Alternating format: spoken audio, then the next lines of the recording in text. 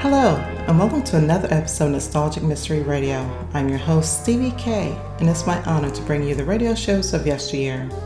For today's episode, I bring you Secrets of Scotland Yard, episode titled Jim the Penman, one of the most notorious forgers of all time. So sit back and relax, and I hope you enjoy this Nostalgic Mystery Radio. Thank you for listening.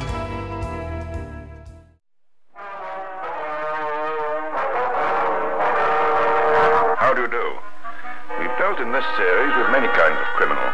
Murderers, blackmailers, confidence men, but never, so far as I can recollect, have we considered a case of forgery. That's why we've chosen as the subject of today's program the career of one of the most notorious of British criminals. Pioneers of some new discovery in any profession or art invariably gain fame. In the case of today's subject, notoriety would be a better word, for there must be few who have not at some time heard the name of Jim the Penman.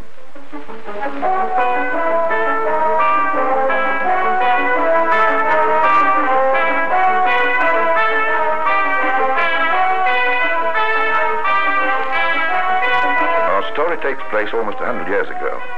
Scotland Yard, as we know it today, did not exist, but the predecessors of those scientific and relentless crime fighters that we know today fought in their own way, with their own weapons, the war against Jim the Penman. Here was one of the most cunning and elusive of all criminals. When his true identity was revealed, it was one of the greatest sensations of the age. Hi, Charlie. How'd you get on last night? Oh, not so good. Cracked the crib, opened up the safe, and there wasn't more than £10 in gold. £10 for 3 months' work. Well, didn't you get anything else? Only some blank cheques on Barclays Bank and a few old cancelled cheques. Well, what can I do with that? Listen, Charlie. Have you ever heard of Jim the Penman? Of course I have. But how's it going to help me? Well, you just leave it to me. So he's got 2 cheques and these cancelled ones. Here, I borrowed them. Take a look. Yes, we might do something. All these are on the account of Mr. Charles Eaton of Brick Lane, Spitalfields. Who is Mr. Eaton? Well, he's an ironmonger. Got a nice little business, I should say. Plenty of money in the bank, eh? Yes, but how much money? I think we'll go and take a look at Mr. Eaton's premises. Come along, my friend. I always believe in making sure.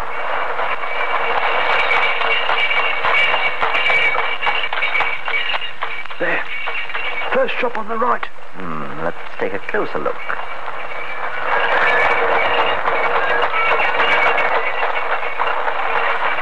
And that gives you some idea of the care with which Jim the Penman would handle every little job he undertook. But that was only the beginning in this particular case. Having inspected the premises, Jim the Penman then extended a little bait. He took one of the 2 blank cheques and made it out for the small sum of £20. The other he made out for a much larger sum. And then went and cashed them. Oh, no. Master Jim was no fool. This is what he did. Now, Charlie, I want you to get a hold of somebody you can trust. Somebody who doesn't know me and who can be relied upon. All right, Jim. What do I have to tell him? Simply this. He's got to go to the bank and cash this cheque. The first cheque for £20. Do I go with him? No, you just follow him. You needn't even let him know he's being followed. Keep an eye on him. Collect the money, give him a guinea for his trouble, and come back to me. Oh, suppose he doesn't get away with it. Come to me as quickly as possible. Warn me, and then disappear. You're a sharp 'un, Jim. But suppose I collect the money and then disappear. It would be rather a shame, wouldn't it? Particularly as I have the larger cheque to cash, all for myself. You're certainly a sharp 'un, Jim. A real sharp 'un. Everything went perfectly to plan. The first cheque was cashed successfully, and Charlie went back to Jim. Good work. Well, now I think we'd be safe to try the large cheque. I'll get hold of my pal again. Oh, no, you don't. This time we've got to be really careful. You mean I'll have to find somebody new? Oh, maybe I could cash it myself. Maybe you could, but you won't. I'm going to pick somebody this time. What about me? You'll follow him and see that everything goes all right. I don't see why you can't trust me. But this was typical of Jim the Penman's caution. Not only did he plant a fresh confederate to cash the large cheque, not only did he put Charlie to watch this man, but to make thoroughly sure, he put someone else on to watch Charlie.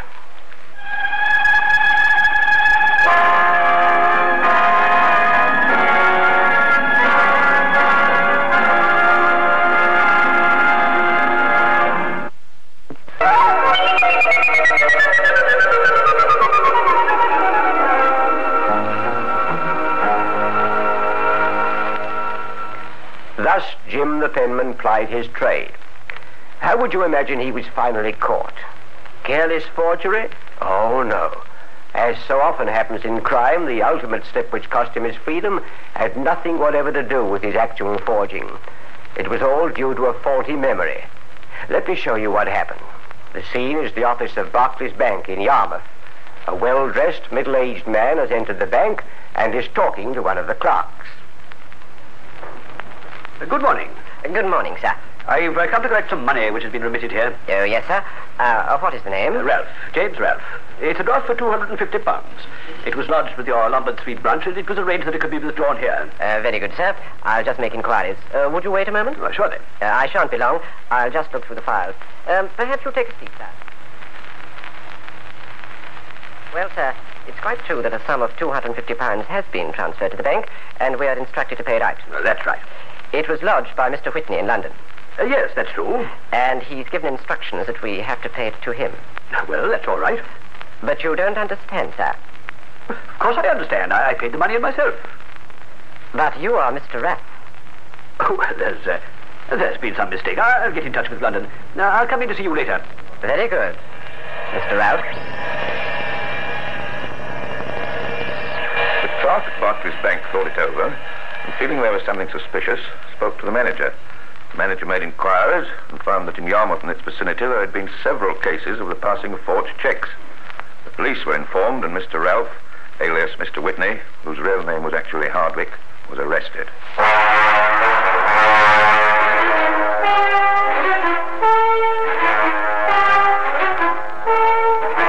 And the joke of it all was that Hardwick, call him Whitney or Ralph or what you will, had actually lodged £250 with Barclays Bank in London. Yes, it had been another of the astute ideas of Jim the penman. The plan was that the money should be put to the credit of Hardwick in Yarmouth so as to build up an appearance of prosperity. In other words, to draw away suspicion from Hardwick. Hardwick himself, posing as Whitney, had lodged the money in London with the intention of drawing it at Yarmouth. Unfortunately, during his career in crime, Hardwick had used so many aliases that he'd forgotten the right name. Such is fate. And now the hunt was on.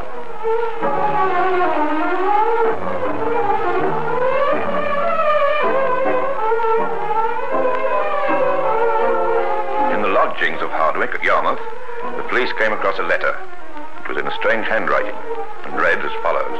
My dear friend, I did not write on Saturday because I expected today to have been able to have rectified your unfortunate mistake. Mr. Roberts attended again this morning at Barclays to have their determination under the circumstances. It is this, that Mr. Whitney must attend himself at Barclays and explain the matter, and sign a fresh note with his name, the same as he signed the paying note. They will then send the fresh note as instructions to pay James Wealth. Pray do not move further in other matters until this is arranged. I beg of you not to do so. I can see through a brick wall sometimes. I see through one now. Be guided by me, for I am generally secure by caution. You must come up directly to London. Make no other move. Your faithful friend, J. Signed with the letter J. J for Jim.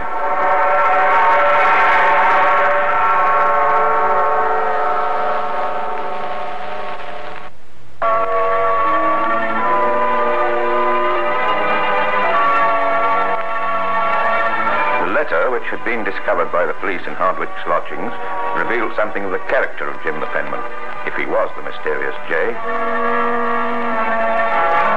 No, I'm pretty sure it is Jim the penman. It's an educated letter. The letter of a man who's learned to be careful and is clever enough to take precautions. The sort of precautions which we know the penman is in the habit of taking. Funny thing is that probably Jim the penman lives a perfectly ordinary life. Prosperous, well-to-do, with nobody suspecting his real identity. Wonder what he's doing now. Jimmy, what's the matter? Nothing. But you look worried. Is it one of your cases? In a way. I think it's a sad profession being a lawyer. You not only have your own worries, but all the worries of your clients as well. Which one is it this time, Jim? Oh, it's a friend of mine. He's down at Yarmouth. What's the matter with him? That's just the trouble. I don't know. I wrote him last week, and I've not heard from him. Perhaps he's ill. He could have sent word. I know. Well, why don't you go down to Yarmouth, Jim? The fresh air would do you good, and you could see your friend and find out what's the matter. That's quite a good idea.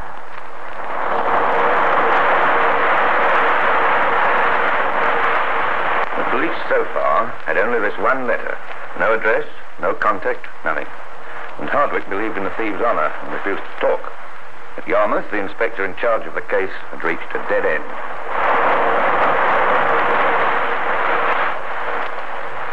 Let's look at the case from a different angle. We can't find Jim the penman and we're worried about it. But surely he must be worried too. No word from Hardwick, no news. What would he do?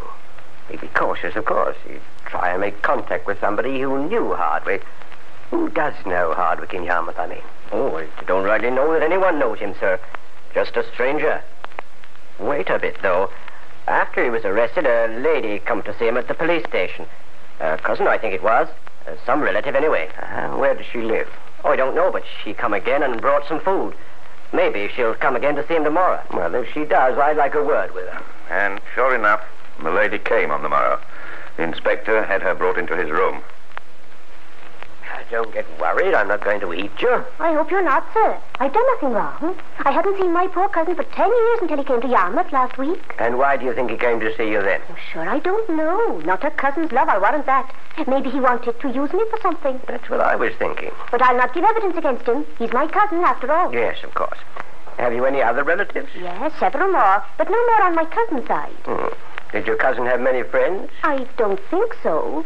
He has one, though. He hasn't been to see him. Not in person, I mean. No, he came to collect his things. Came all the way from London. Did he now? He just came to pick up any letters and personal belongings. You see, my cousin had arranged to receive his letters through me. It was just a convenience. And this friend of his, has he gone back to London? Yes, I think so. I don't know his address or anything. Well, perhaps you could describe him to me. An educated man he was. No side about him, though. Real nice. He said, "Call me Jim."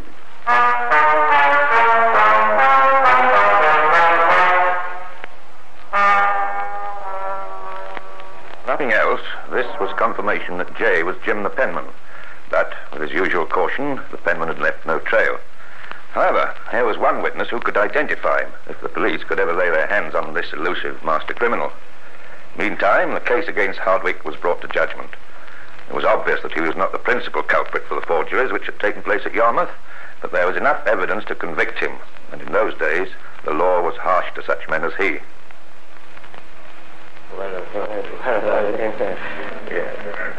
I am called upon to pass sentence upon you, and for the reasons that I have assigned, it is impossible for me to stop short of the utmost limits to which the law permits the punishments to proceed.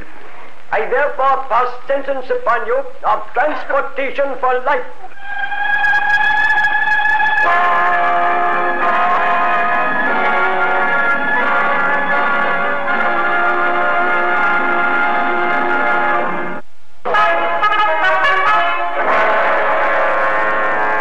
Hardwick was now in the position of serving the harshest sentence.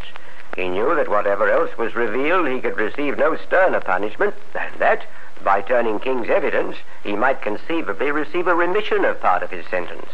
The temptation was too great. He gave way. All right, I'll tell you. It's Jim the penman you want, and I'm the man who can tell you. The laugh is that all you policemen, you lawyers, and all the rest of you never knew that the reason that Jim is so clever is that he is a man of the law himself. What do you mean? Jim the penman. He's a barrister. What? I'm telling you the truth, and there are few men who know it. His real name is Saywood.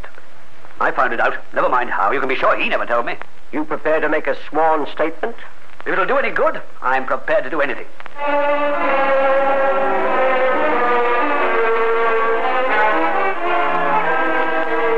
James Townsend Saywood, alias Jim the penman, was a man of good birth and education, a barrister who had enjoyed some minor successes. The police acted quickly.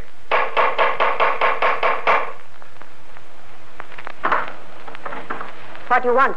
I have here a warrant for the arrest of James Townsend Saywood. He's not here. A warrant?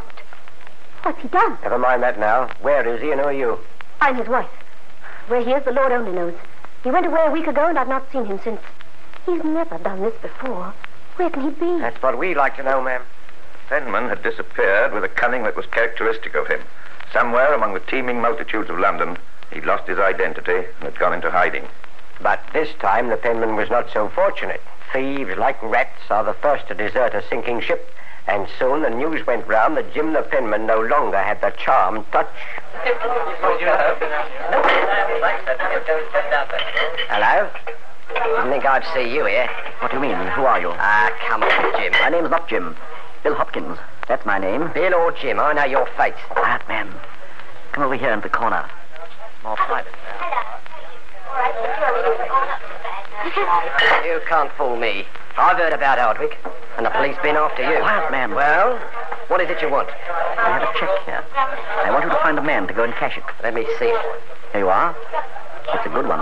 If it's your work, I know it's good. The question is, how good? What do you mean? I'm taking no risks. The police are after you, and if I get caught with this check, they'd have me too. But we've made money together. You made money. My share was never much. This time, Mr. Penman, you're on your own. Don't forget, you're on your own.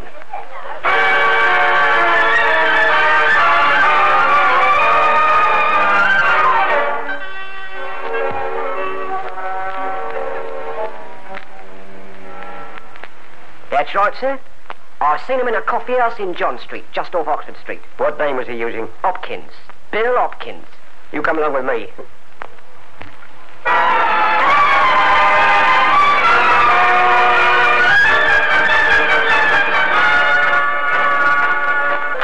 Hello. What's your pleasure, sir? Have you seen a friend of mine, Bill Hopkins, recently? No, sir. Don't know him. Well, if you see him, just tell him I'm looking for him, will you? What name shall I give? Oh, no name. Just tell him a friend is looking for him.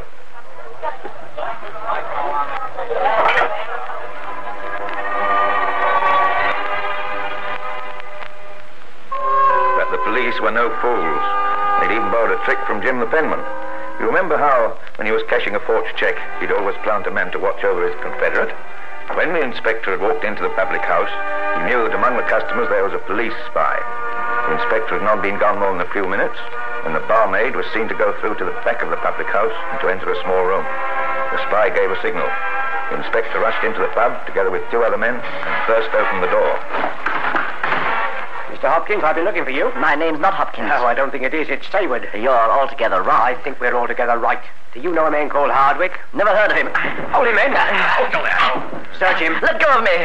Here we are, sir. 2 checks. 2 blank checks. Oh, all right. I suppose it's no use holding out any longer. I am Jim Sayward.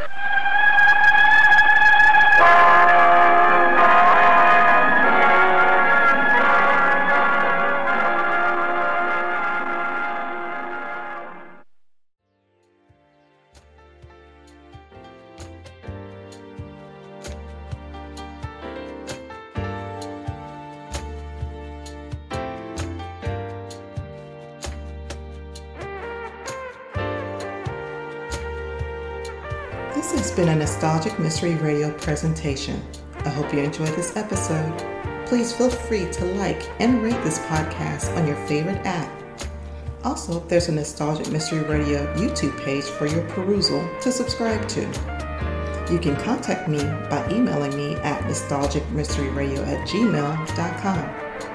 I hope you have a blessed day or evening. And again, thank you for listening.